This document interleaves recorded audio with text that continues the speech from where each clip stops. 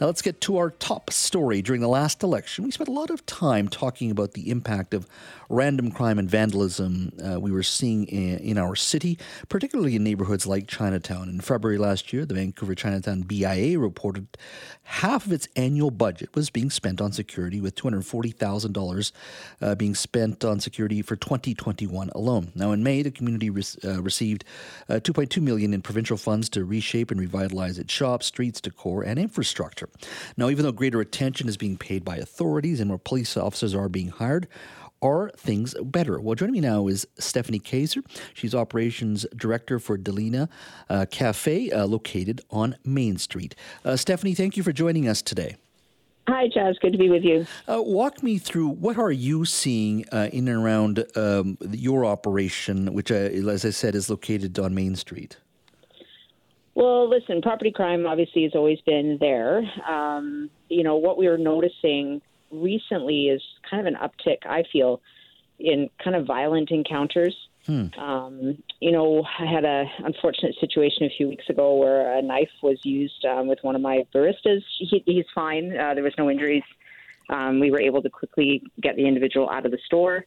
We've had 3 windows smashed and 2 break-ins to our loading dock. And I want to kind of preface this by saying I'm in a very privileged situation. I have landlord support.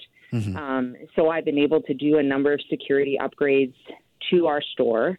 And we certainly appreciate, I don't want, to sound like we're not supported. We are 100% supported by the city, by the BIA. We're seeing a lot of increased presence.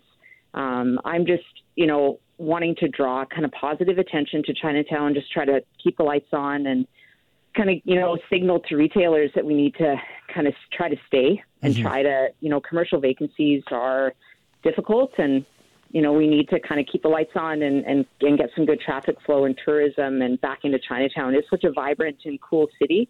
I was born and raised here and, we have a lot of pride and the landlords that own the building and Delina, we're committed to being here and we want to be a positive and inclusive space in the city, but it's tough. It's tough right now. Yeah, I mean, I hear that from a lot of small business owners. They want to stay in the neighborhood.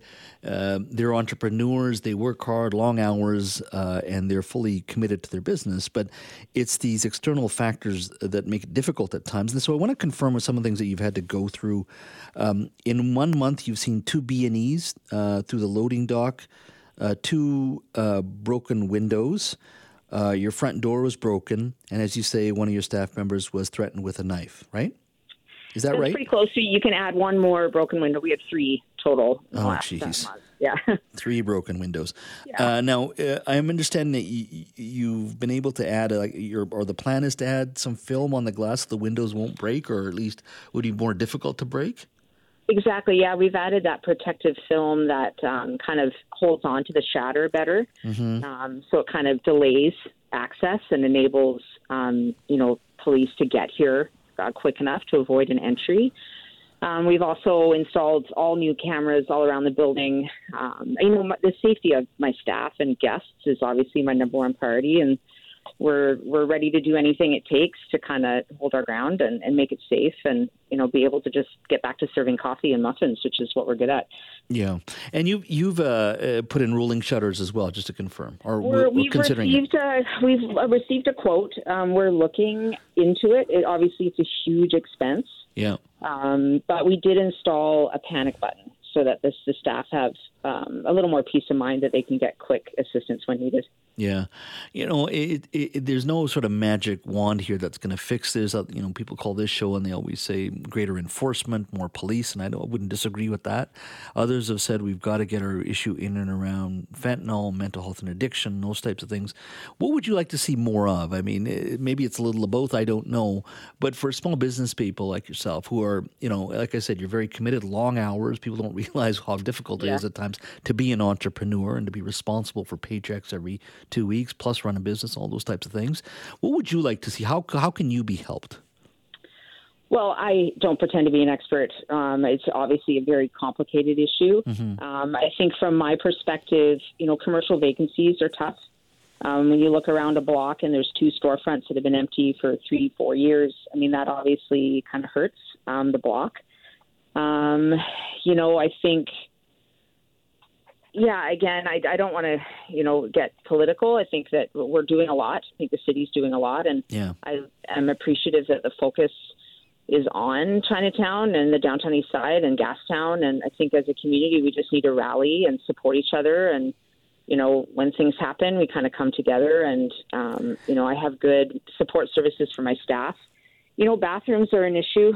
Let's be honest, it's hard. We don't want to say no to people using the washroom. It's a human right. And so that puts a lot of pressure on businesses to kind of monitor and worry about safety and all those things. And so, I think the more bathrooms we have in these, in the cities for the public, that would take pressure off a little bit, but beyond that, I don't really have any, like you said, any magic fix. Yeah. Is it scaring away customers in your mind, or do you still have regulars? And what I mean by that is just, as you say, there's a couple of businesses that may not be open. They see these types of things. People may not feel safe occasionally.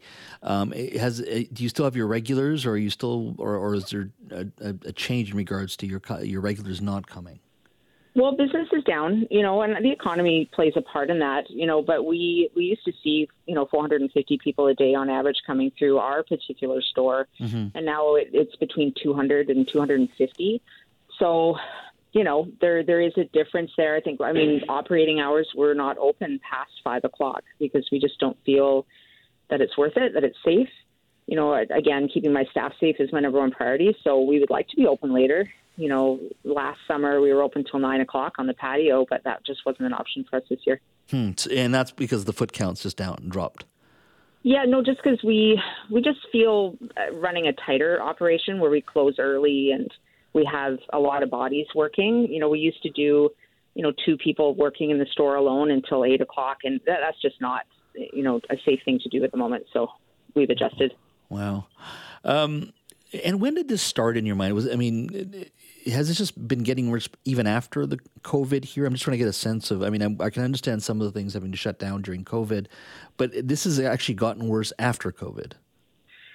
Unfortunately, it has. And again, Jazz, I'm not an expert. I really don't want to speak out of turn. I think that the substances that are out there now are a lot more toxic, and we're seeing individuals going through a lot more pain physically and mentally, and things have changed from my perspective in the last year. Like I said, I'm born and raised here. Mm-hmm. We did see a bit of a recovery after COVID and then kind of a downturn. So, that's the mood on the streets. I think it's tough. Tough for everyone. Yeah, well, all I can say is please hang in there. We need more small business leaders like yourself who are fighting the good fight at the street level, and fingers crossed things do get better. Really appreciate your time today, Stephanie. Thank you so much. Thanks, Jazz, and I'll just say to everyone, come down to Chinatown and get some good, food and drinks, and come enjoy the city. We miss everyone. All right. Thank you so much, Stephanie. Appreciate it.